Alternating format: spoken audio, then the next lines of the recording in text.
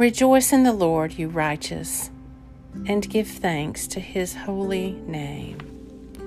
Today is Thursday, May 19th, in the season of Easter. Take a moment to be still and become aware of God's presence within you and all around you.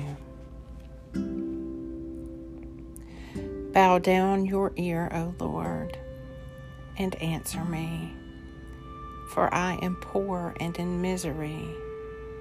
Keep watch over my life, for I am faithful. Save your servant who puts her trust in you. Blessed is the Lord, for he has heard the voice of my prayer. Blessed are they who do hunger and thirst after righteousness, for they shall be filled. A reading from the Gospel of Luke. Jesus taught us, saying, "So I say to you, ask and it will be given to you. Seek and you will find. Knock and the door will be opened to you. For everyone who asks receives. Everyone who searches finds. Everyone who knocks will have the door opened. What father among you, if the son asked for a fish, would hand him a snake? Or if he asked for an egg, hand him a scorpion? If you then, evil as you are, know how to give your children what is good, how much more will the Heavenly Father give the Holy Spirit to those who ask him?" Luke 11, 9-13. Blessed are they who do hunger and thirst after righteousness, for they shall be filled. The Morning Psalm. O Lord, you have dealt graciously with your servant according to your word.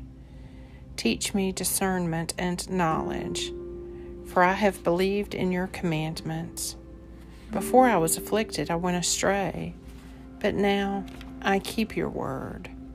You are good and you bring forth good. Instruct me in your statutes. The proud have smeared me with lies, but I will keep your commandments with my whole heart. Their heart is gross and fat, but my delight is in your law. It is good for me that I have been afflicted, that I might learn your statutes. The law of your mouth is dearer to me than thousands in gold and silver. Psalm 119.